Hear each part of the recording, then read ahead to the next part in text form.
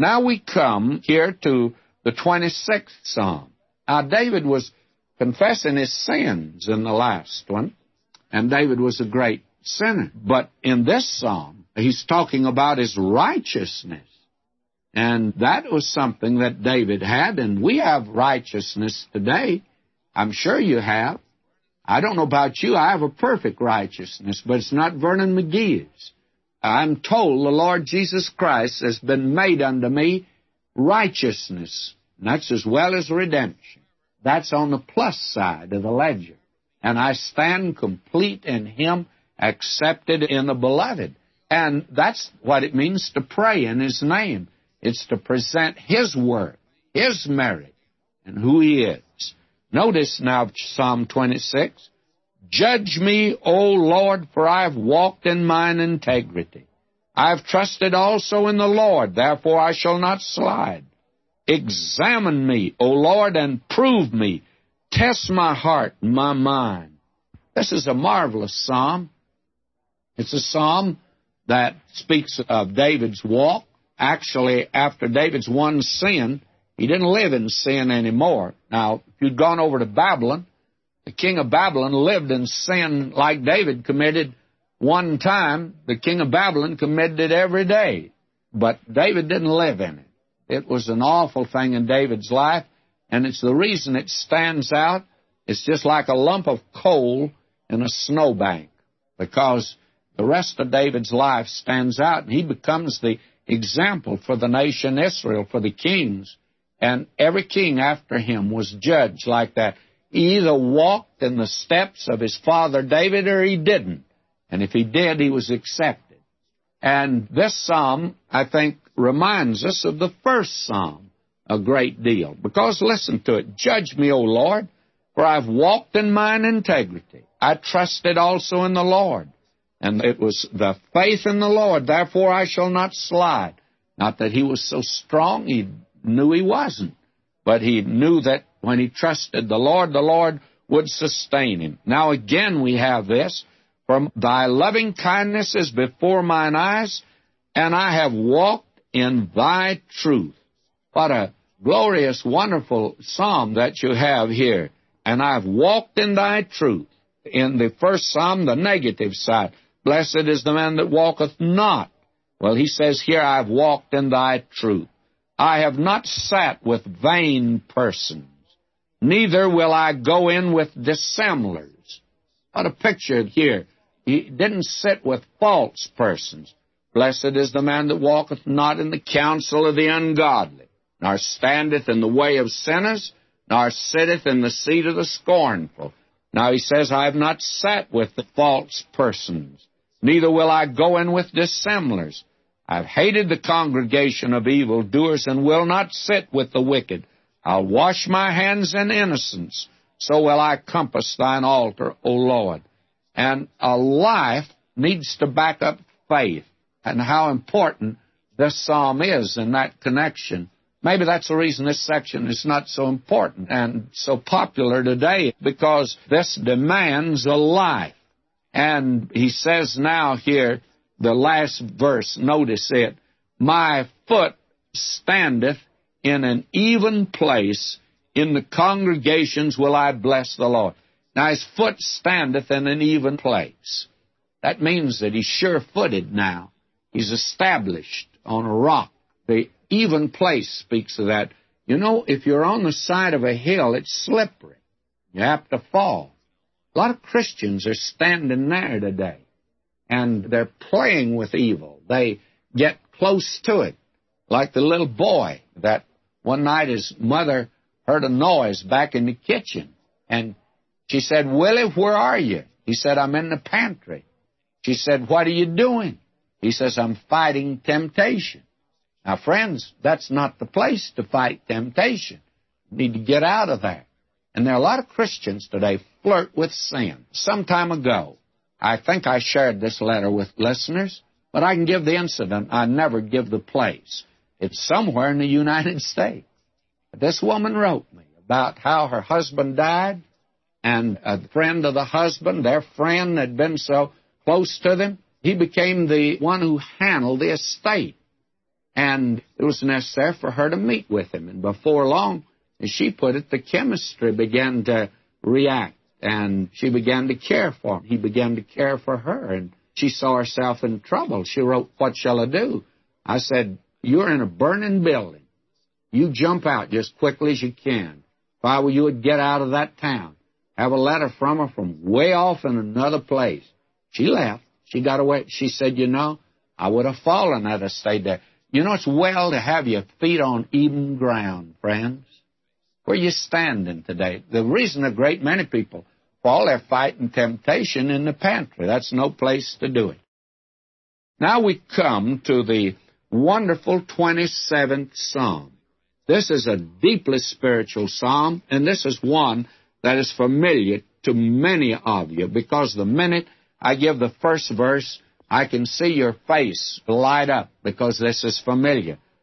Now, this psalm divides itself very naturally into two major divisions. We have, first of all, the provision that God makes for the encouragement and confidence of His own, and that's verses 1 down through verse 6. And then through the remainder of this psalm, we have the prayer, which is a prayer for help and sustenance. You see, the one here who has the confidence is going to go to the source in prayer, talk to Him about the need. Now, it opens in this very marvelous way. It's probably one of the most spiritual of the Psalms. And when I say that, I recognize that smacks just a little of what I'd like for it not to sound like.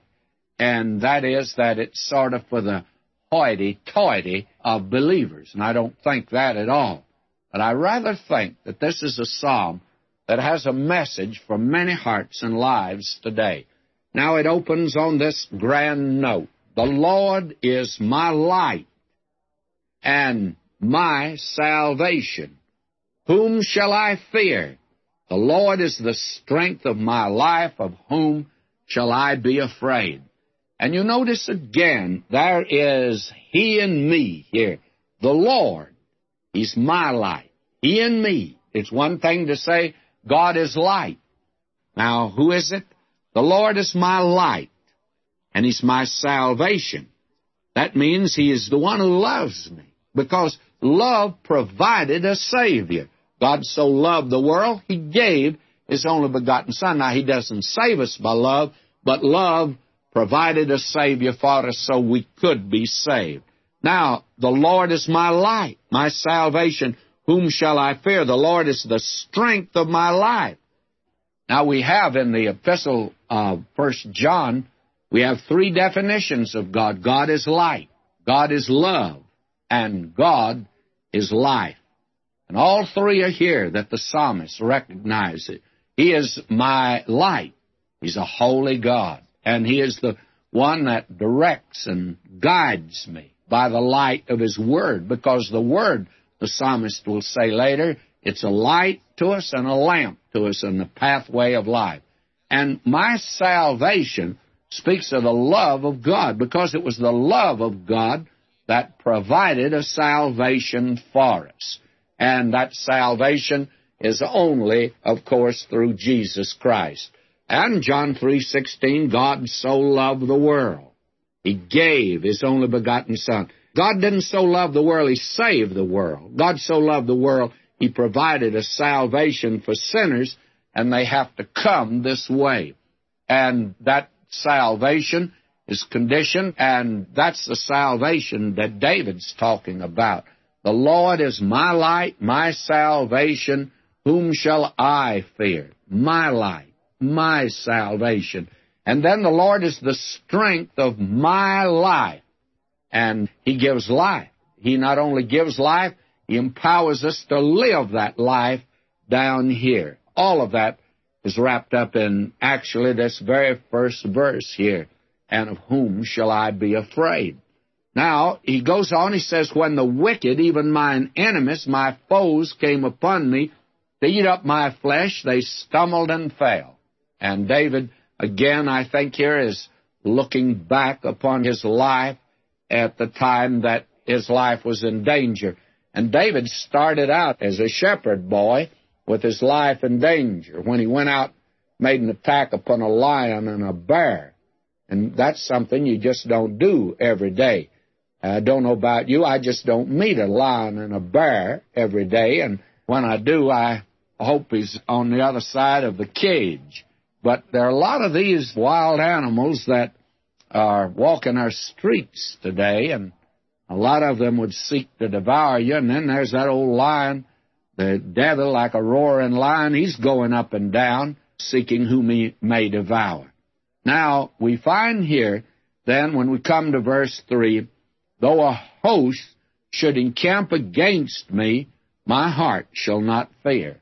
Though war should rise against me, in this will I be confident. That is, his confidence is in God. And this is the provision that God has made for his own today. Have you ever noticed that every time the Lord Jesus would break through to speak to his apostles after his resurrection, it was, fear not, fear not. You and I have a resurrected Savior today, and I think fear comes to us many times. I have to remind myself when I'm flying in a plane, because I don't enjoy it. I have a natural fear of height. I just don't go and look over the side of a building. I'm afraid I'll jump off, and I don't want to do that. And I just have to remind myself when I'm up there and on that bus with those great big wheels that's in the sky, I tell the Lord, I say to him, at the time you were here with me, my confidence is in you. And it helps a great deal. Now, will you notice what he says in verse 4? This is a wonderful verse.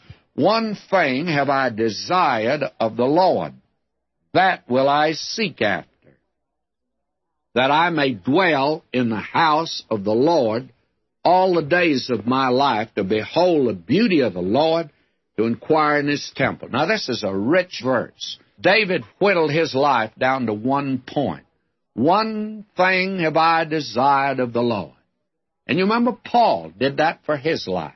This one thing I do, forgetting those things which are behind, reaching forth unto those things which are before, I press toward the mark for the prize of the high calling of God in Christ Jesus. This day of just whittling your life down like whittling a pencil, down where you can write with it.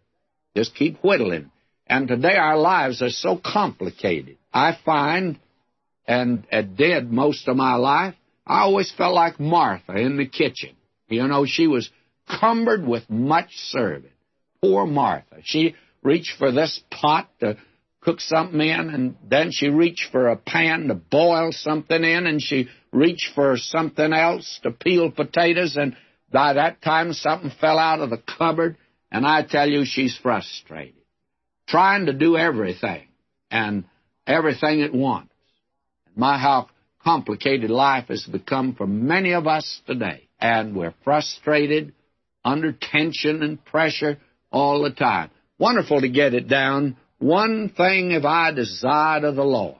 Have you got your life reduced now to the lowest common denominator today? May I say to you, and I hope you won't mind me speaking out of a personal experience, the happiest time of my ministry began when I retired. And I want to add to that, the most spiritually profitable time began at that moment. I've seen more folk turn to Christ in this brief interval than any other 5-year period in my life. I have never rejoiced so. And you know why? I got my life down now where I say, one thing I want to do, and that is radio. That's all I'm doing. I just have got it whittled down to that, and I'm hipped on it. I believe today the Word of God needs to be gotten out, and this is my bag, if you want that. This is the one thing I do. But you notice what it was for David. That will I seek after, that I may dwell in the house of the Lord all the days of my life. Now, David, I don't think, intended to take his sleeping bag and sleep in the tabernacle. And I don't believe today that it means that we should sleep in the church pew. important, especially during the service. We ought not to sleep there. But what he's saying is this. It was his trip to the tabernacle. You remember he brought it up to Jerusalem, the ark, and put it in a tent. And David wanted to build a temple for God. Why? Because of the fact through that he had access to God. And that's the important thing for us today. That is the thing that we ought to rejoice in. That's the thing that will enable us to whittle life down to one point. Paul gives to us the benefits of being justified by faith. He says, being justified by faith, we have peace with God through our Lord Jesus Christ. Well, that's one of the things. But he's going to enumerate actually 8 things there. And do you know what is number 2? Just happens to be access to God. What a wonderful thing it is. We have access to God. And Paul mentions that there. Paul says, by whom also we have access by faith into this grace. And that's what David's talking about. David says, I want to go to the house of God. There's a mercy seat there. He needed mercy. And I need mercy. I'm sure you do. There was an altar there that speaks of the cross of Christ. And David says, I want to go there. I can approach God. And through the Lord Jesus today, we have access into this marvelous grace. And it's a privilege to have access to God. This is a wonderful psalm. No wonder it's been such a wonderful blessing to God's people, especially as verse 5 says, for in the time of trouble he shall hide me in his pavilion. In the secret of his tabernacle shall he hide me. He shall set me up upon a rock. Where's the secret place of the tabernacle? It was inside that holy place. No one got in there but the high priest. You know what was in there? The ark. And above it was just a top for the box. But it's a mercy seat. Mercy seat because blood was poured there. And he hides us in a mercy seat. We have today a mercy seat to go to. That's where he hides us. What a wonderful place to go today. And now he says in verse 6, now shall mine head be lifted up above mine enemies round about me. Therefore will I offer in his tabernacle sacrifices of joy. I will sing, yea, I will sing praises unto the Lord. Oh, what a glorious, wonderful thing when we get this picture and recognize what he's done for us. It puts a song in our hearts. Then we have, beginning with verse 7, his prayer. Oh, this leads him to pray. And he says, hear, O Lord, when I cry with my voice. Have mercy also upon me. Answer me. You see, in that secret place, there was mercy. And there is that secret place for us to come and receive the mercy of God. Now he says, when thou saidest, seek ye my face. David puts the invitation in the Lord's mouth. He says here, seek ye my face. And David says, I've already responded. My heart said unto thee, thy face, Lord, will I seek. God today has a longing for you. Do you respond to that? It's awful to live with a person and you don't express your love, and there isn't that communication of love. That's what marriage is. Marriage is not an arrangement whereby a woman gets a living and a man gets a cook. That may be in the deal, generally is, but that's not marriage. Marriage is when it's a love relationship.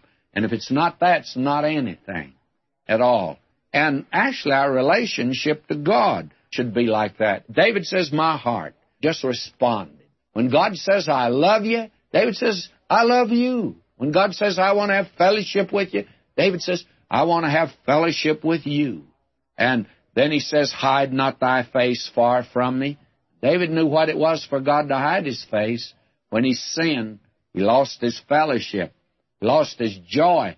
That's what he prayed for. Restore unto me the joy of my salvation. And then this next verse has been misunderstood. Verse 10, when my father and my mother forsake me, then the Lord will take me up. And the critic has come along, even Delitzsch took the position that probably, he didn't say it, out loud. He just suggested that this could have been written by someone else. because the explanation that's been given, well, David's father and mother never forsook him. But I don't think that's what David is saying here. I think that it could better be translated, and you'll notice it's a temporal clause anyway. When my father and my mother forsake me, well, when do they? Well, they never did for David, and I think it'd be better to translate, had my father and my mother forsaken me. Had they done it? And that's in a translation that I have here, and I like that much better. I wish the Scofield revisers, who made the New Scofield Bible, had called attention to that, because they'd make it so much different. Had my father and my mother forsaken me? Well, they didn't forsake you, but should they? The Lord will take me up. And some wiseacre a few years ago put it like this: when my father and my mother forsake me, then the Boy Scouts will take me up. And I'm afraid today that a great many parents are letting organizations, including the church, raise their children. I don't care whether you are a member of a good Bible church. The children are yours. You are the one that should lead them to the Lord, and not that Sunday school teacher or that preacher either. You are the one. And you are the one that should give them your time and give them your attention. That's what he's saying, I think, here. Teach me thy way, O Lord, and lead me in a plain path because of mine enemy. David says, I want my testimony before the enemy, because I know he'll criticize. I want you to watch over me, Lord, and help me not to stump my toe. Deliver me not over into the will of mine enemies, for false witnesses are risen up against me, and such as breathe out cruelty. Now, I was brought up in a denomination that has since gone into liberalism, and I was in a denomination that's gone into liberalism. I always prayed to the Lord, Lord, do not let me fall into the position where I'm at the mercy of church leaders or even a church board. And in my entire ministry, which began about 1930 and ended about 1970, I guess, and that's a long time, friends, about 40 years, during that entire time, God never let me get in a position where I was at the mercy of man. And that's what David is praying. And my heart goes out to many ministers today that find themselves at the mercy maybe of a church board or a hierarchy. And I know several like that. My heart goes out to them today. And I urge them to pray like David did. Don't deliver me into the will of my enemies. Don't let them get me down and pin my shoulders to the mat, Lord. And I think that he'll hear and answer that prayer. And David said, I'd fainted unless I'd believed to see the goodness of the Lord in the land of the living. And even in this world today, you can see the goodness of the Lord. How wonderful it is. Now he says, what are we to do? Wait on the Lord. Be of good courage. He shall strengthen thine heart. Wait, I say, on the Lord. Now, there's a lot of heart trouble today among believers. It's known as faint-hearted, or the coward's heart, as it's known. All of us, I guess, have a little touch of it. And what are we to do? Wait on the Lord. Be of good courage. And what will he do? He's going to strengthen our heart. He's really the great heart specialist today. Now in Psalm 28, I'm just going to take a minute for this very wonderful psalm here. It contains a cry, and the man's in trouble here, and it's a prayer for judgment upon the enemies and of a deliverance that's coming. And it's a tremendous picture that we have in this psalm. It's preliminary, really, to the next one. But I'm just hitting the high points. Verse 1, unto thee will I cry, O Lord, my rock. Be not silent to me. And a rock is what, in Moses' great song, when they crossed the Red Sea, he speaks of the rock, God being our rock. Our rock is something to stand on. It's a foundation. We have a foundation. No other foundation can any man lay than that which is Christ Jesus. Now he says, verse 2, hear the voice of my supplication. When I cry unto thee, when I lift up my hands toward thy holy oracle. Well, somebody's going to say that's the tabernacle. I agree with that, and the mercy seat that's in it. It's the mercy seat that you and I need to cling to today. Now I drop down to verse 6, and he says, Blessed be the Lord, because he hath heard the voice of my supplications. God hears and answers prayer. And as a result, David now says in verse 7, The Lord is my strength and my shield. My heart trusted in him, and I am helped. Therefore my heart greatly rejoiced, and my song will I praise him. Now, there are several things important. God is power. He's mighty. And God is a shield for protection. Power and protection. But is he my power? Is he my protection? Then if he is, in the only way it can be, my heart trusted in him, and I'm helped. He'll hear and answer prayer. And then what happens? And with my song will I praise him. We'll be able to praise him. And then he concludes by saying in verse 9, Save thy people and bless thine inheritance. Feed them also and lift them up forever. Oh, how glorious and wonderful this psalm is here. Why, you just take off in this psalm, you can see. Now today, as we come to the 29th psalm, we come to a nature psalm. It's not the first one that we've had. We had in Psalm 8, When I consider the heavens, the work of thy fingers, the moon and stars that thou hast made. And that's a night psalm. It's to be read on a good, clear night. And then Psalm 19 was a nature psalm. Heavens declare the glory of God, the firmament showeth his handiwork. And the sun's like a bridegroom. That's to be read at high noon. And it's a daytime psalm. But Psalm 29 is a psalm for the storm, because this is a psalm that describes a storm. And here you have, during a storm, the gloom of a tempest, the thunder rolls, the lightning flashes, and there's terror on every side. This is a storm like several years ago, I don't know how long ago, wasn't too long ago, when Camille hit the Gulf Coast down the other side of New Orleans, around Gulfport, Mississippi. And that hurricane hurled its might against the coast there and did millions of dollars worth of damage. And in an apartment there, a group of couples decided to have a hurricane party. It was a great big beer bus. They all began to drink and I suppose got drunk. And it's too bad they didn't read Psalm 29. That's the psalm for Camille. And I think most of those people were killed when that storm hit. Well, if you're really afraid of a storm, there's a very pragmatic reason then for you to read this psalm. It's a message for the time of a storm down here in nature. And many folk who listen to this program are in a section of the country where even today they're subject to storms like this. Now, the structure of this psalm is quite interesting. Fact of the matter is, we have the structure of it, and I'd like to look at it like this. First, the structure of the psalm, the setting of the psalm, and the subject of the psalm.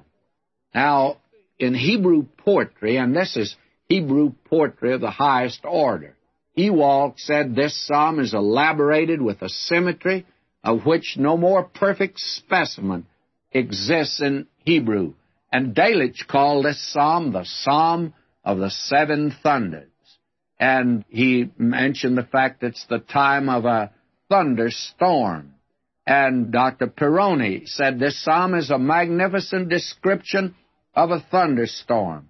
Its mighty march from north to south, the desolation and terror which it causes, the peal of thunder, the flash of lightning, the gathering fury, and lull of the elements are vividly depicted. And end of that quotation. So this is a psalm that is a psalm of Hebrew poetry. And describing a storm. Now, Hebrew poetry is not attained by rhyming. That's the way we get poetry today, words that sound alike. Here's an example. It's one of these little ditties. I shoot the hippopotamus with bullets made of platinum. If I use lead ones, his hide was sure to flatten them. Now, that's our kind of poetry. That's not exactly Shakespeare, but it's poetry for us today. Now, Hebrew poetry is attained by what is known as parallelism. That is, repeating an idea in a different way and generally amplifying it, enlarging upon it. Now, this psalm sweeps along with all the freedom and majesty of a storm. There's sort of a lilting triumph here, a glorious abandon, a courageous exultation. Now, I divide this psalm here into the prologue and the epilogue and the subject. The first two verses are a prologue, and when you read those, it goes like this. Here's the prologue. Give unto the Lord, O ye mighty, give unto the Lord glory and strength. Give unto the Lord the glory due his name. Worship the Lord in the beauty of holiness. Now, David here lifts our thoughts to the very highest. Now, the epilogue is the last two verses. And here you have in verses 10 and 11 this language. The Lord sitteth upon the flood. Yea, the Lord sitteth king forever. The Lord will give strength unto his people. The Lord will bless his people with peace. Now, you see, that storm with all of its fury lashed across the land. But Jehovah was still in control. And the storms of life break today. But he's still in control. Now we come to the subject. And from verses 3 to 10, you have here the voice of the Lord. And 7 times the voice of the Lord is mentioned. Verse 3, the voice of the Lord is upon the waters. Verse 4, the voice of the Lord is powerful. The voice of the Lord is full of majesty. The voice of the Lord breaketh the cedars. Yea, the Lord breaketh the cedars of Lebanon. Now, that is the division that we have. Now, we've said a word about the beginning and the end, and notice the setting here of the psalm. Now, David wrote this psalm, and he was an outdoor man. He was not bottled up in an office, or not held down to a throne. He was not outdoors here, however, because when this storm came, he was in Jerusalem. Jerusalem was beautiful for situation. He was up at Mount Zion, the highest point, had a palace of cedar. He could view the whole land, and he could look up yonder to the northeast, and he could see this cloud that was beginning to gather, and a storm was getting ready to break.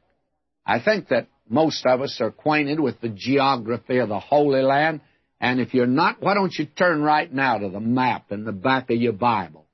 And we're told here something about the waters. The voice of the Lord is upon the waters.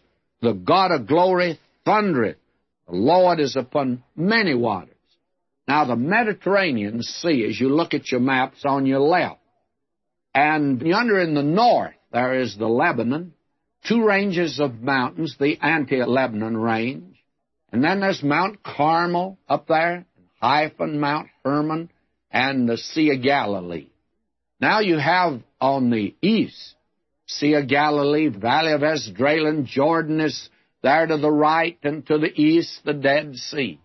And then there is Mount Ebal and Gerizim and Samaria and the rugged terrain that's immediately north. Bethel and Ai and Anathoth, right north of Jerusalem.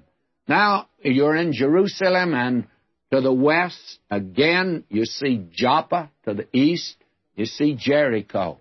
And to the south, there's the wilderness of Judea, and it's frightful and ominous. And David and Amos knew how to survive in that wilderness. There was a bishop from San Francisco several years ago. He wasn't able to survive there. In fact, that's where he perished. David would have known how to have gotten by. Now we come to the subject, and this is important now. This thunderstorm that swept over the entire land. And this is certainly a magnificent description of a thunderstorm, as Ewald puts it. Now we have 3 strophes here. Verses 3 and 4. The voice of the Lord is upon the waters. God of glory thundereth. The Lord is upon many waters. The voice of the Lord is powerful. The voice of the Lord is full of majesty. Now that's the beginning of the storm. Way up there in the northwest, there's distant thunder. There's lightning. The storm is gathering. And then we see the storm now breaking, because by this time the storm is moving down. And the voice of Jehovah's the thunder. And David is there in the palace in Jerusalem. And he sees that storm gathering in the distance in the northwest. Clouds, as they begin to gather and the wind begins to blow, then they become black and angry clouds and hide the sun, and it's as dark as midday. And then there's the low rumble of the thunder and the flash of the lightning, and it's streaked and forked. It's not a summer shower, not an ordinary storm. It's like Camille a few years ago. And then it breaks on the Mediterranean coast. Waves roll high.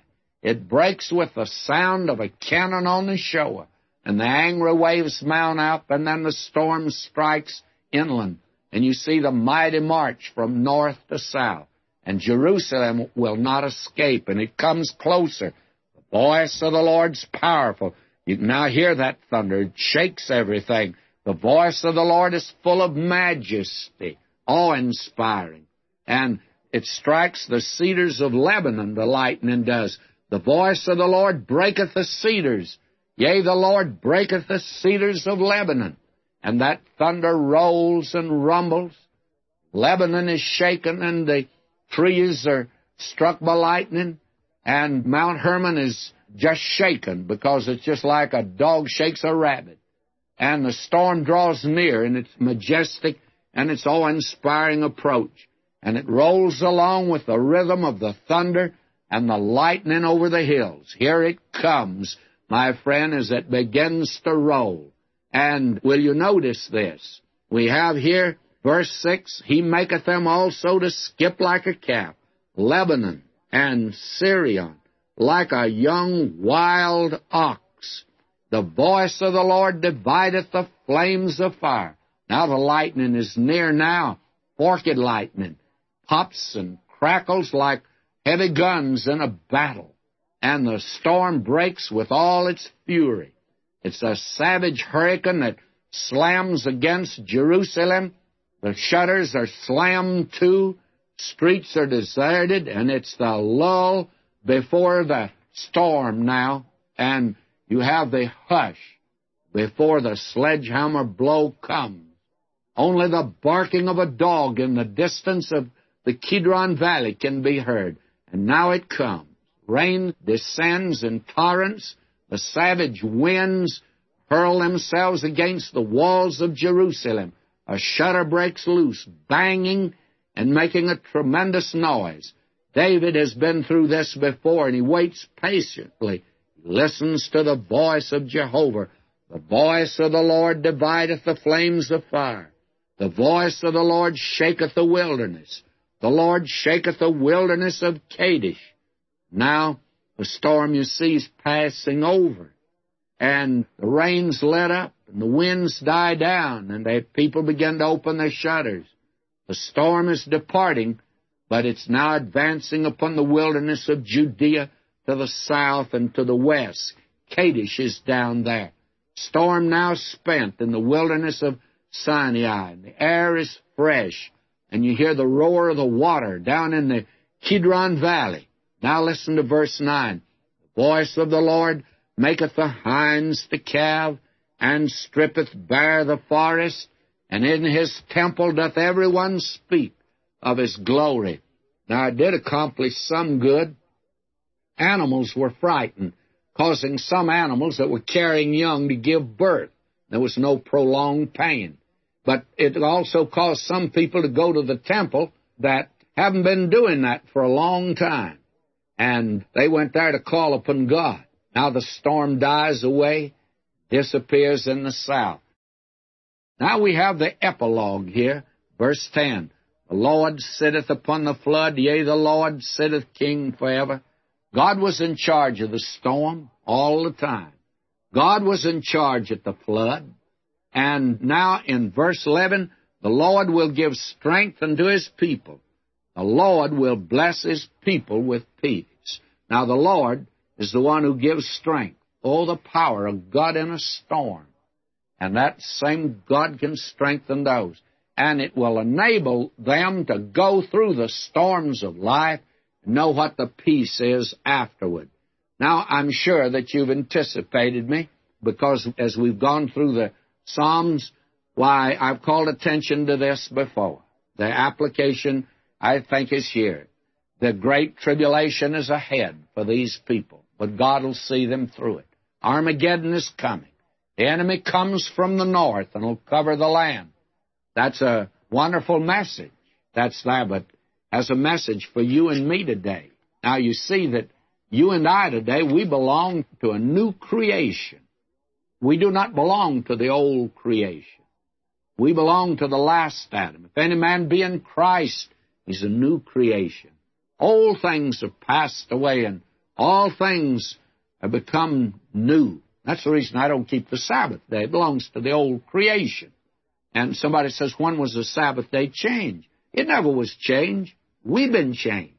We now join to a living Christ, and our new day is the first day of the week. It's the day of resurrection. And now Adam was given dominion over creation. He lost it, and Christ has recovered it.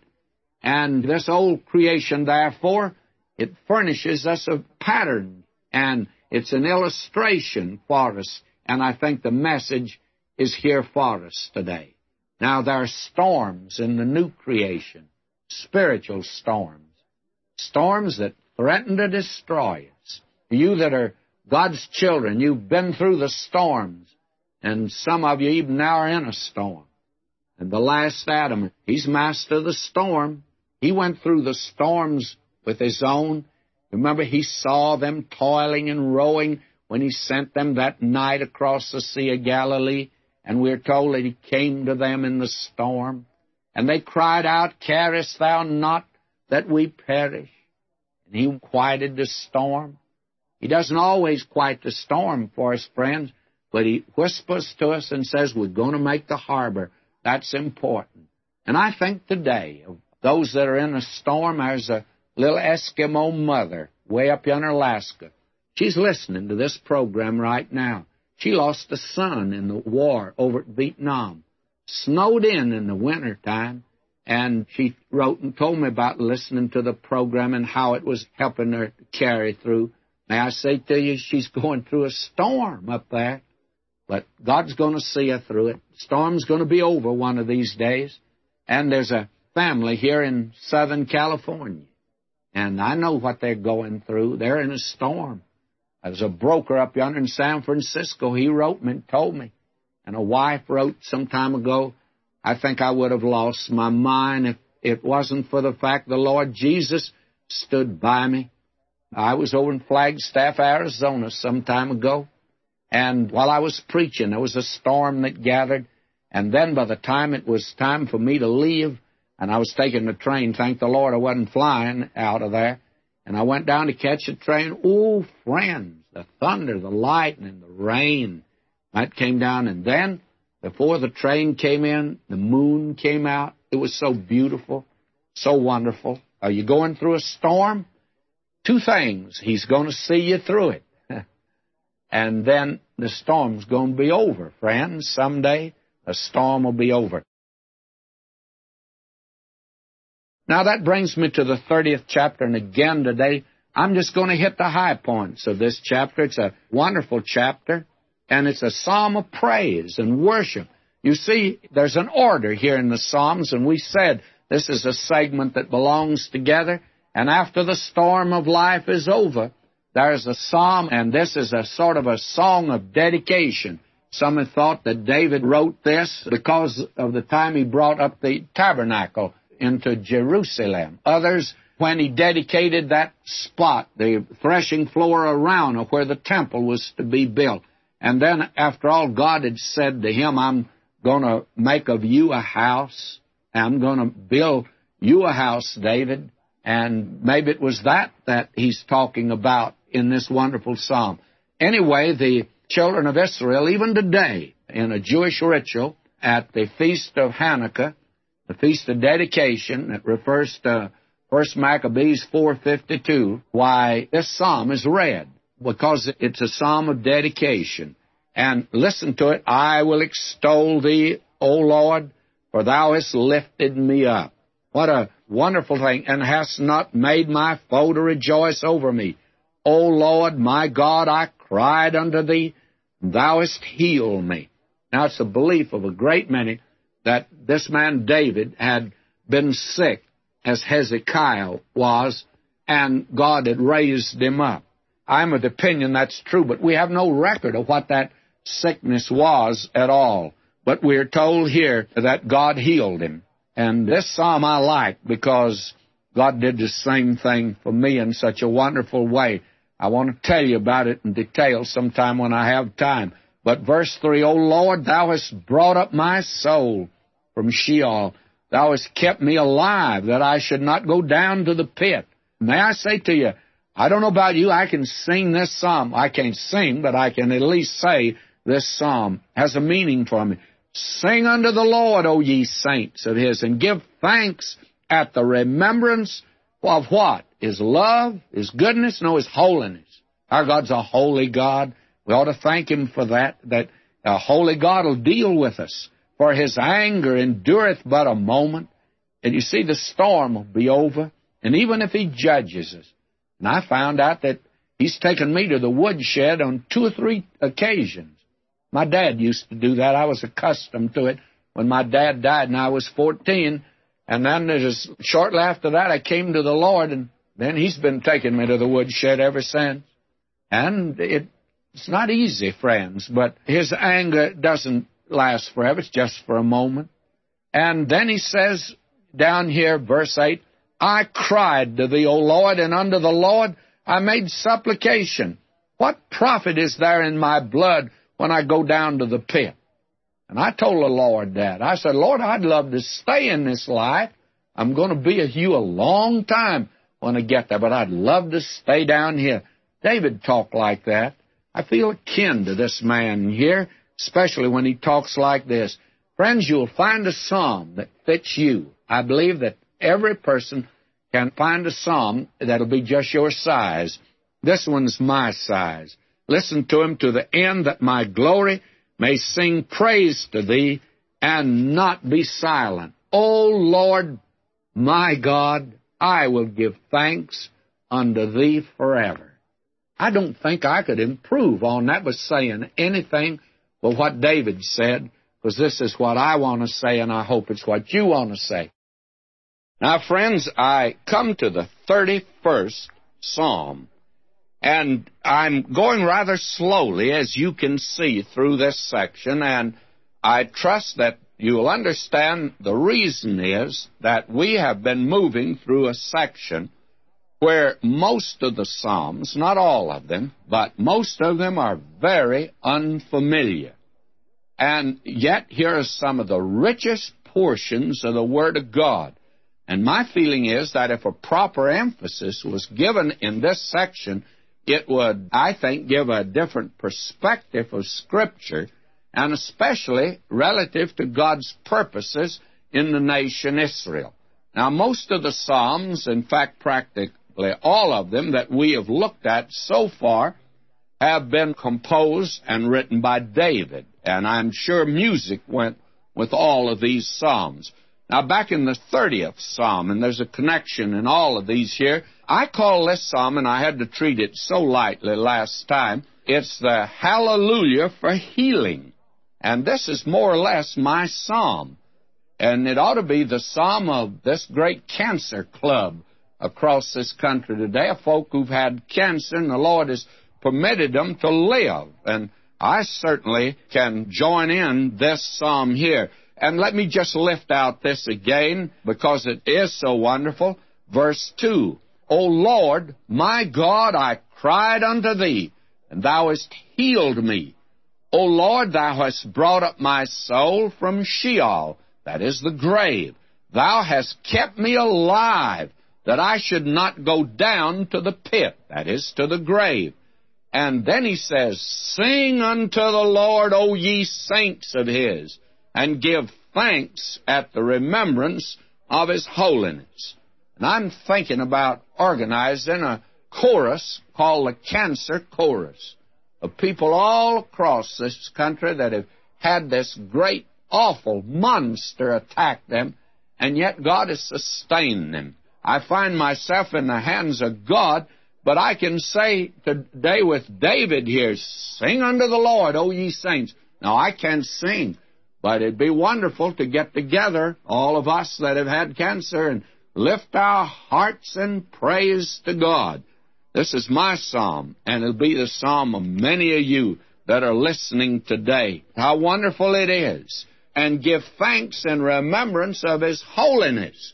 Now, God didn't heal us because we were some special little pet of his. And he didn't heal us because we're a preacher. He didn't heal us because we're teaching the Bible. He did it because of the fact he's a holy God, and he maintains his holiness. He recognizes I'm a sinner, and he has saved me by his grace. And he hadn't lowered his standard one bit. And again, I say, hallelujah for healing.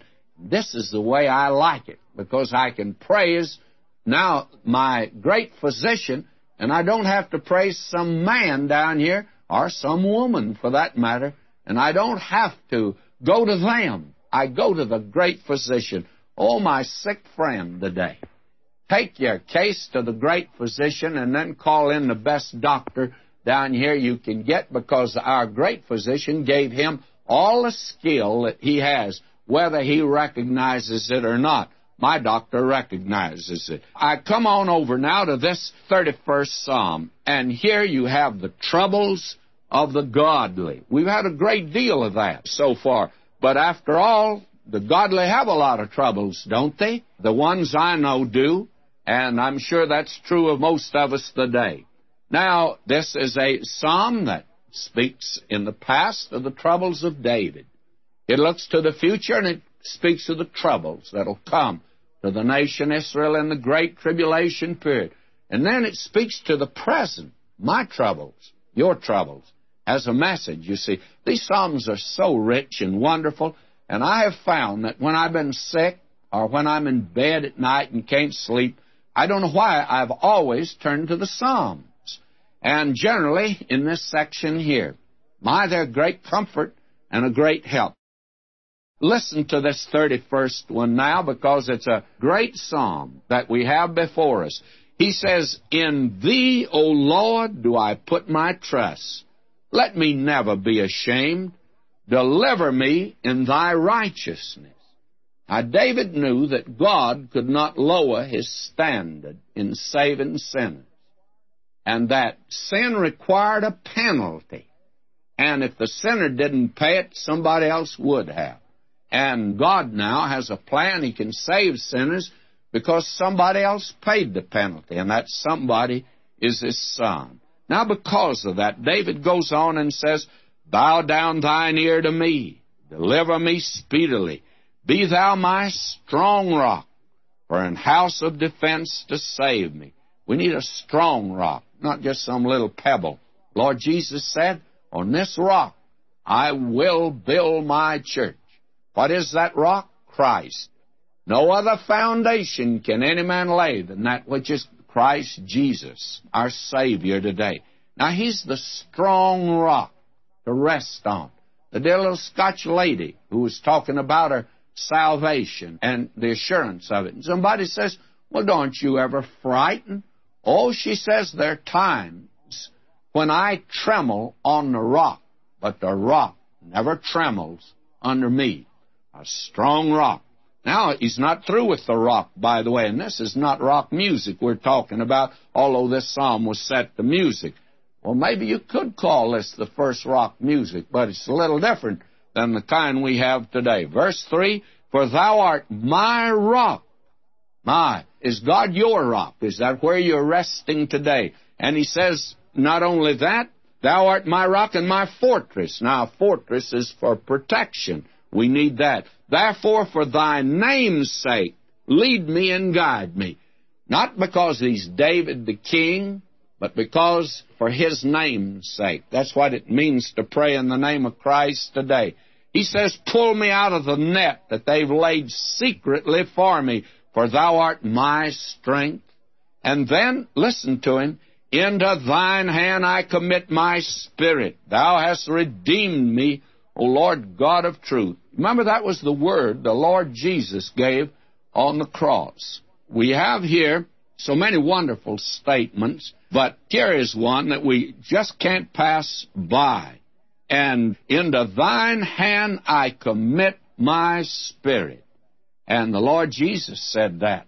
Father, into thy hands I commit my spirit. And Stephen, the first martyr, he said, Lord Jesus, receive my spirit. It's quite interesting. Down in the history of the church, many that have been martyrs have always used that expression. For instance, when the sentence of degradation was being executed upon John Huss, and the bishop there pronounced upon him these horrible words. He says, and now we commit thy soul to the devil. And John Huss, in great calmness, he stood there and replied, I commit my spirit into thy hands, Lord Jesus Christ. Unto thee I commend my spirit, whom thou hast redeemed. And Polycarp, when he was being burned at the stake there in Smyrna, these are his words too. Bernard used them. Jerome of Prague used it. And Luther and Melanchthon and many others. In fact, Martin Luther said this, blessed are they who die not only for the Lord as martyrs, not only in the Lord as believers, but likewise with the Lord as breathing forth their lives in the words, into thy hand I commit my spirit. How wonderful that is. Now I move on down. Verse 7, he says, I will be glad and rejoice in thy mercy, for thou hast considered my trouble. Thou hast known my soul in adversities. Now I'm going to change verse 7 just a little. Thou hast seen my trouble, and thou hast seen my soul in adversities. I like that better. Twice he says it. And this is a great comfort to know God sees you in your trouble. You remember that he said to Moses when he wanted to deliver the children of Israel, he says, I've seen their affliction. I've heard their groaning. I know their condition. I've come down to deliver them. And it is said of the Lord Jesus, you remember that when those apostles of his were out there in the storm and the dead of night, that midnight on that Sea of Galilee, waves are rolling high, and they thought they were through, by the way. And it says, he saw them toiling and rowing. I like that. He sees you and me today. How wonderful this is. Now let me move on down in the Psalm, verse 9. Now we come to a prayer. And he says here, have mercy upon me, O Lord, for I'm in trouble. Are you in trouble, friends? Instead of whining around and telling everybody else about it, why don't you go to him and say, Lord, I'm in trouble. That's what David did. He just went to the Lord. He says, I'm in trouble. Now I'll have to drop down. Verse 15, my times are in thy hand. That's an interesting expression. My times are in thy hand. Great many people go to fortune tellers, have their palm read. And this line means this, and this line means something else, which is all actually perfect nonsense, but it affords a living for some people and others that are trying to get rid of the money. This is just another way of getting rid of it. But our times are written in his hands. The Scripture says it. My times are in thy hands. Those are crucified hands. You can see my sin there in his hand. And may I say to you, those are the tender hands of a shepherd that picked up a lost sheep and put it on his shoulder. My care, protection are in those hands. And someday he's coming with blessing, and those hands will bless. My friend, may I say, my times are in His hands. Then verse 16, make thy face to shine upon thy servant. That's a lovely expression. And the Hebrew commentator, way back in ancient times, he says the face of God is His anointed, the Messiah. You see, God's a spirit. I don't know how He looks, don't know how He feels, how He acts. But the Lord Jesus came down here, and He's the face of God. I like that. The little girl one night, she didn't want to go upstairs and go to bed by herself. Mother took her up, put her to bed, and then left her, and the little girl began to whimper. And the mother said, now, listen, you go to sleep. God is up there with you. And she wanted somebody to stay with her. And mother says, God's up there with you. And the little girl says, I know, but I want somebody with a face. Friends, that's what all of us need and want. All of us little children down here want somebody with a face with us. Jesus Christ is the one. Oh, what a wonderful psalm. Isn't it too bad that we have to leave this psalm? But the last word, listen to it, verse 19. Oh, how great is thy goodness. My friends, we're going to come to a psalm later on. The Lord is good. Let the redeemed of the Lord say so. Have you ever told anybody how good God is? I find people that they like to talk about their neighbors or their children or their father and mother or their relatives or their boss or their preacher and say, my, how good He is. But have you ever told anybody how good God is? He's good, friends. Oh, how good He is. Now we come to Psalm 32, and here is another wonderful psalm. This psalm has been called by many a spiritual gem, and it has been misunderstood. It's called a Psalm of David, a maskil. Now, what is a maskil? The word means giving instruction, or it means to understand. And it's quite interesting how that word, that Hebrew word, is used especially as it relates to the future of Israel. And I think some of these seminaries today that have gone intellectual, and they're depending on high-powered personality and a promotion program and good personality and that type of thing to put them over, and they're emphasizing the intellectual. Here's a psalm it'd be nice if they'd come to and they'd find out that God has a future for Israel and that it requires a little spiritual gumption to get the point, by the way. Now, I want you to see how this word is used in connection with the nation Israel. In Daniel 11:33 we read, and they that understand among the people, that is Israel, shall instruct many. Yet they shall fall by the sword, and by flame, by captivity, by spoil many days. Did you notice that? And they that understand. Masculine is the word here. And again, Daniel says, and some of them of understanding, masculine, shall fall, shall try them, and to purge and make white. Even to the time of the end. You notice Daniel uses the time of the end, never the end of time. He says the time of the end because it is yet for appointed time.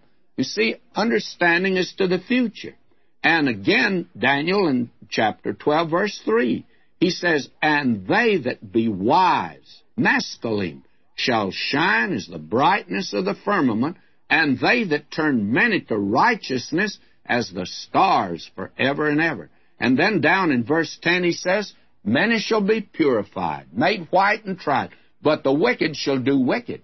And none of the wicked shall understand, but the wise, the masculine, shall understand. And how wonderful this is. Now, when you come to the New Testament, the Lord Jesus, in speaking of this time of trouble, it's coming in the future for the nation Israel, in Matthew 24 and 25, he goes back and quotes Daniel as being the sign of the end of the age. What is it? He says that when you shall see the abomination of desolation spoken of by Daniel the prophet. I'm not looking for abomination of desolation. I don't even know what it is. And I've read quite a few books by men who thought they knew what it is. Some of them, it took them 2 or 3 chapters to make it clear they didn't know what it was. I can just say it in one sentence. I don't know what it is. Now, will you notice? I'm not looking for the abomination, but for the Lord Jesus Christ. Now, will you notice? And the Lord added to this, whoso readeth, let him, what? Understand. This psalm that we're coming to now is a psalm of instruction, understanding. Ought to be helpful to many of us. Now, we have here another reference to it over in Revelation from chapter 6 to 18, and we'll have to wait till we get there to talk about it, but that covers the same ground that the Olivet Discourse does, and it covers the ground of the Great Tribulation period. Now, in the 13th chapter, where we have the 2 beasts revealed, and the empire, that great world dictatorship that's coming, we read at the end of that chapter, here is wisdom. Let him that hath what? Understanding. Masculine. Let him that hath understanding count the number of the beast. And then again, there have been books written on that number, 666. You want to know what the number means? Will you listen? I can give you an answer. I don't know. And I can add to that a little P.S. And these folk that are writing to tell you what 666 means, they don't know either. They just think they know. You see, it will be in that day that God will reveal it to His people. Now, this is a maskil psalm. It's a psalm of instruction for us. Now, it's been called a penitential psalm. That is, that it's the confession of David. I disagree with that. The 51st psalm that we'll be coming to is David's prayer of confession and for forgiveness. And it's when David prayed after Nathan said to him, "Thou art the man," and David made his confession. Now, the 32nd psalm here is the record of the confession made and the forgiveness that he received and the blessedness of his complete restoration. Now, may I say to you, in the 51st Psalm, David, you remember, said that if God would forgive him, he says, "Then will I teach transgressors thy way, and sinners shall be converted unto thee." Now, friends, in Psalm 32, David is giving you his instruction. He says, "Then will I teach transgressors thy way, and sinners shall be converted unto thee." Now, that's what he's doing in the 32nd Psalm. He's teaching us. So it's not a penitential psalm, but it's a psalm of instruction. And it, therefore, should hit a very happy note. In fact, it begins with that. And you have here in verse 1, Psalm 32 now, "Blessed is he whose transgression is forgiven, whose sin is covered." Now, you see, he's instructing us here. What he's attempting to do is, he's telling us here of the fact that he's been forgiven, and that he had made his confession, and he'd received forgiveness, and there was complete restoration, and he'd found shelter in God, and he was given a song of deliverance. All of this is here. Blessed is he. Now, that word blessed, again, is the word happy. Ashrei, the Hebrew. We have had that one time before, way back in the first Psalm, and that opens the book of Psalms. Blessed is the man. Happy is the man. Now, the blessedness that was in that first Psalm, that was the blessedness that only a perfect man can enjoy. Well, believe me, I don't know about you, but I'm not perfect. And it speaks actually of the Lord Jesus. He was the perfect man. Blessed is the man that walketh not, that standeth not, that sitteth not. But then it tells what he does. His delight is in the law of the Lord. And that law condemns us. Didn't condemn him at all. Now, the law written in commandments and ordinances cannot give man blessedness. It demands a perfect obedience which man cannot obtain, and it does pronounce a curse on him. Galatians 3:10, cursed is every one that continueth not in all things written in the book of the law to do them. And there's no man that can honestly stand up and say that he measures up. Now, if you do, you can ask the Lord Jesus to move over from the right hand of God, that's your seat, and for him to sit on the left-hand side, that you want the right-hand side, because you are perfect. Well, you are not, and I'm not, but he is. Now, that's a blessedness. Happy is that man. Well, now, what about? Here is a blessedness here and a happiness. And what kind is it? Christ died for our sin. And in his blessed death as the substitute of sinners, he met and satisfied the righteousness of God, so that the holy God can now be a just God and a Savior. He can be just and the justifier of all those who believe in Jesus. Now, therefore, when faith is exercised in him, it's counted for righteousness. But to him that worketh not, but believeth on him that justifieth the ungodly, his faith is counted for righteousness. And it's recorded that way. Now, in this way, thousands of Old Testament believers, going back and beginning with Abraham, and even before, they were saved in anticipation of the finished work of the Lord Jesus Christ. Now, what is this we have here? We have here the blessedness of a man whose sin has been forgiven. You know what kind of happiness that is? Do you know what joy that is? And now, here is a very wonderful thing as we open this psalm. Blessed is he whose transgression is forgiven, whose sin is covered, and covered by the blood of Christ. Now, blessed is the man, happy is the man, unto whom the Lord imputeth not iniquity, and in whose spirit there is no guile. Now, he doesn't impute sin, doesn't make sin over to the sinner who trusts Christ. That sin was put on Christ, and he's been delivered for our offenses, raised for our justification. He knew no sin, but he was made sin for us, that we might be made the righteousness of God in him. What a wonderful thing. And so David relates his experience here, how he tried to hide his sin, how he kept silence. Listen to him now. When I kept silence, my bones became old through my roaring all the day long. David sat on the throne, he looked around over that crowd, and he said, I think he smacked his lips and said, nobody here knows. Nobody knows about my sin. I've got it pretty well hidden. But he says, my conscience bothered me, and even I had a bone ache. His bones even bothered him. And he began to lose weight. And the friends around him became uneasy. And they felt that he needed to go see the doctor, that he probably was suffering from some great disease. And then what did he do? Well, he kept just going through that. For day and night thy hand was heavy upon me. And if you're a child of God, you can sin, but you can't get by with it. That's the difference. The man in the world will get by with it. That is, temporarily. But the child of God can't get by with it even temporarily.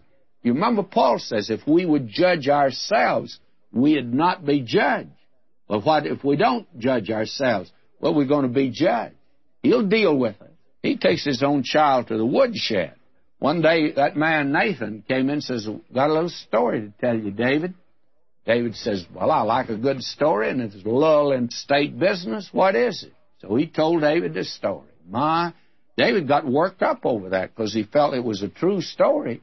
And he thought, where's a man in my kingdom that would do that? And this red-headed king stood up, and he was going to execute the man that would do a thing like that. Take another man's little ewe lamb and slay it.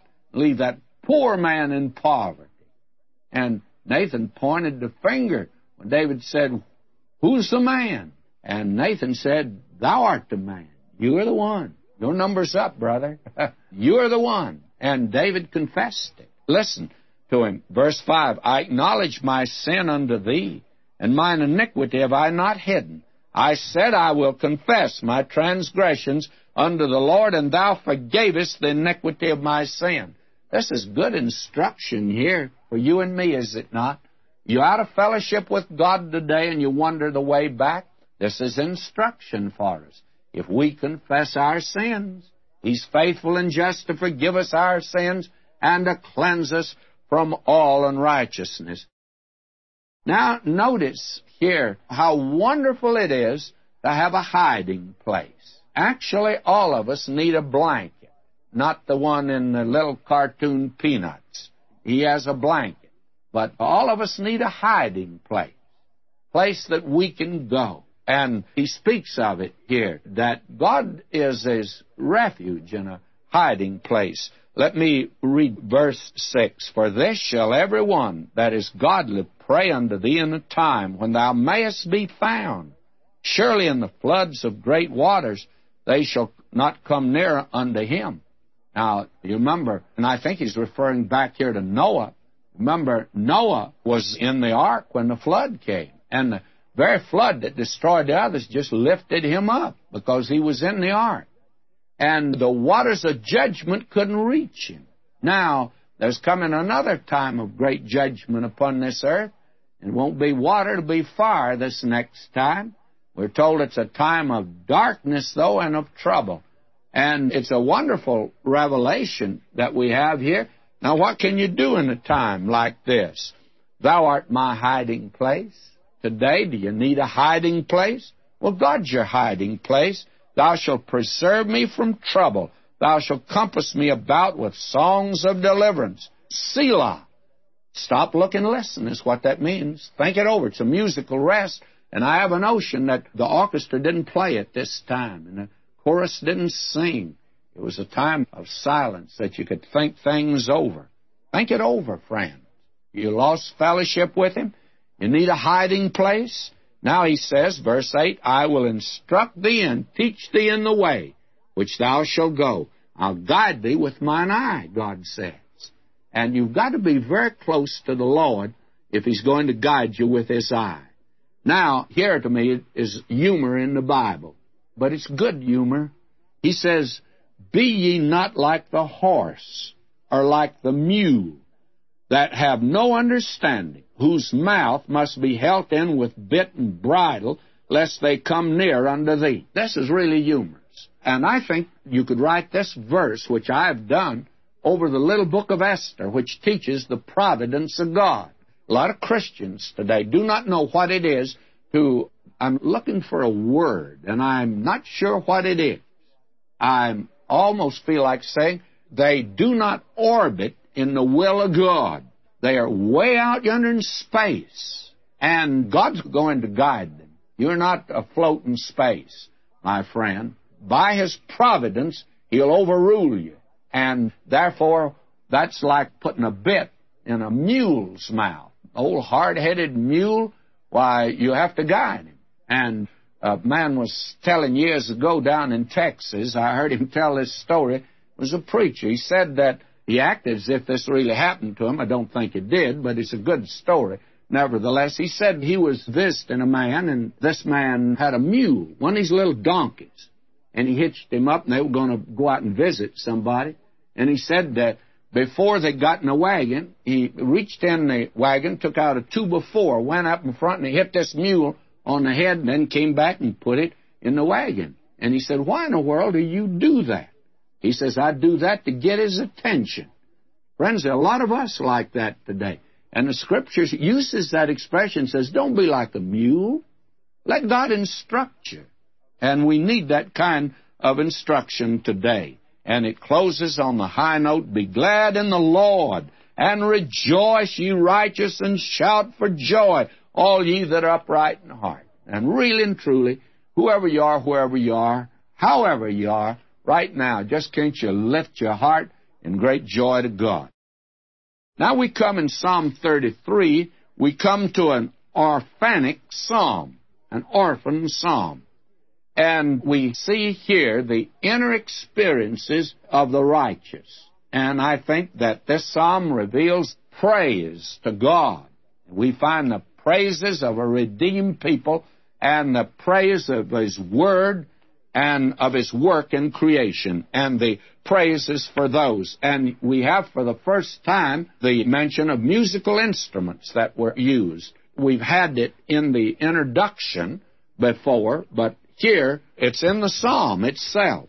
And we read now, this is an orphanic psalm, which means we do not know the author. This is the one psalm in this little segment of Psalms David did not write. Rejoice in the Lord, O ye righteous, for praise is befitting to the upright. Now here's the psalm of praise, to rejoice in the presence of God. When I said that David didn't write it, I should not have put it quite like that. We don't know who wrote it. David could have written this one. Now, will you notice? Praise the Lord with the harp. Sing unto Him with a psaltery and an instrument of 10 strings. Now, that instrument of 10 strings is a wonderful instrument. These guitars today that are being used in music and being brought in the church, not one of them has 10 strings on it. When anybody learns to play an instrument of 10 strings, I say, let's bring it in the church. But until you can play on that many, I don't care who you are. I'm not sure it should be brought in. The harp and the psaltery and an instrument of 10 strings. Sing unto Him a new song. Now, what is that new song? I'd like to spend time with this, but I'm not going to be able to spend time with it. But several of the Psalms talk about a new song that is coming up. And I think that when we get to the time of that new song, there's going to be a new singer. I'm going to have a new body. Then I think I'll be able to sing. I want to. I hope the Lord will let me sing in heaven. Now, verse 9 of chapter 5. And they sung a new song, saying, Thou art worthy to take the book, to open the seals thereof. Thou wast slain, hast redeemed us to God by Thy blood out of every kindred and tongue and people and nation. Now, this song here is a song praising God that He's the Creator and that He's given us His Word. But the new song coming up in heaven, we're going to sing because He is our Redeemer. And then again, we find in Revelation 14:3, and they sung, as it were, a new song before the throne, and so on. So that a new song is coming up, and we'll have some new singers then. I'm sure some of us that can't sing today will be in on that. Now we are told here, sing unto Him a new song, play skillfully with a loud voice. And friends, I do believe if you're going to sing, you ought to be good at it before you get up before a group of people. Church music is in sad state today. I get around to many churches, and I think there are a lot of folk ought not to be singing. And the second thing is, I think it ought to be a gift from the Lord. Now, it may not be that you're a trained musician, but you should be dead sure you're doing this for the profit, for the building up of the church. And unless it does that, it shouldn't be an exercise in futility of trying to hit high C when you can't even hit high A or B. Now, let's look at this very wonderful psalm that we have here as we move on in it. Now, we read that here they sing a song, for the word of the Lord is right, and all His works are done in truth. The word of God and the works of God, and His works of creation. Now, will you notice verse 6? And here is a marvelous verse. Do you want to know how God created the heavens and the earth? All right, this verse will tell you how. You may not know any more after I read it than you did before, but you'll at least know how God did it. Listen to this. By the word of the Lord were the heavens made, and all the host of them by the breath of His mouth. You know, the word of God is powerful. I saw a demonstration of a singer that broke 2 or 3 glasses by hitting a high note. But God used His voice not to destroy, but to create. And He spoke this universe that's in existence today just by His word. He said, let there be light. And you know, there's power in light. Electrical power is there. electronic power, all kinds of power today. And you know how that all came into existence? God spoke. It's His Word. Now, do you know any more than you did before? I don't, but I know God did it. That's the important thing. He tells us here how He did it. And now I must drop down in this psalm. In verse 10, the Lord bringeth the counsel of the nations to naught. He maketh the devices of the people to no effect. I wish that we could put this verse up at the United Nations instead of the one they've got there. They got the wrong one there, beating swords into plowshares, because they're not doing much beating there. They're beating each other, but not swords into plowshares. But this one would be great. The Lord bringeth the counsel of the nations to naught. Witness the past, the League of Nations. You remember that? And then even before the League of Nations, the Hague Conference on Peace, all of it came to naught. You want to know something? Now, I know I'll get letters of criticism on this, but the United Nations is coming to naught, friends, because they've left God out altogether. Now, here is a great verse, and I'd love to put this up in Washington. I'd like for the President to see it. Oh, the Congress ought to see this one. Blessed is the nation whose God is the Lord. That ought to be put up there somewhere, because it's nowhere around right now. Now, will you notice, verse 13, the Lord looketh from heaven and beholdeth all the sons of man. He sees you. Verse 16, there is no king save by the multitude of a host. A mighty man is not delivered by much strength. Napoleon said that God is on the side of the greatest battalion. But he demonstrated he was wrong, because at the Battle of Waterloo, he had the battalions, but he lost. God is not on the side of the one that has the biggest bomb by any means. Now, will you notice here, the psalm goes on, verse 18, behold, the eye of the Lord is upon those who fear Him, upon those who hope in His mercy. How wonderful this is. And verse 21, for our heart shall rejoice in Him because we have trusted in His holy name. May I make a suggestion? Why don't you saturate yourself with the Psalms? Now, I'm going to say something that's not nice, but I'm going to say it. Instead of running around today, friends, attending all of these conferences, tell you about new methods of running the Sunday school and running the church and of doing this and that, why don't you stay home and read the Psalms? Get saturated with this portion of the Word of God, and it'll bring comfort to your heart, and it'll solve 99 4/10% of the problems that you and I are having today, and the church is having today.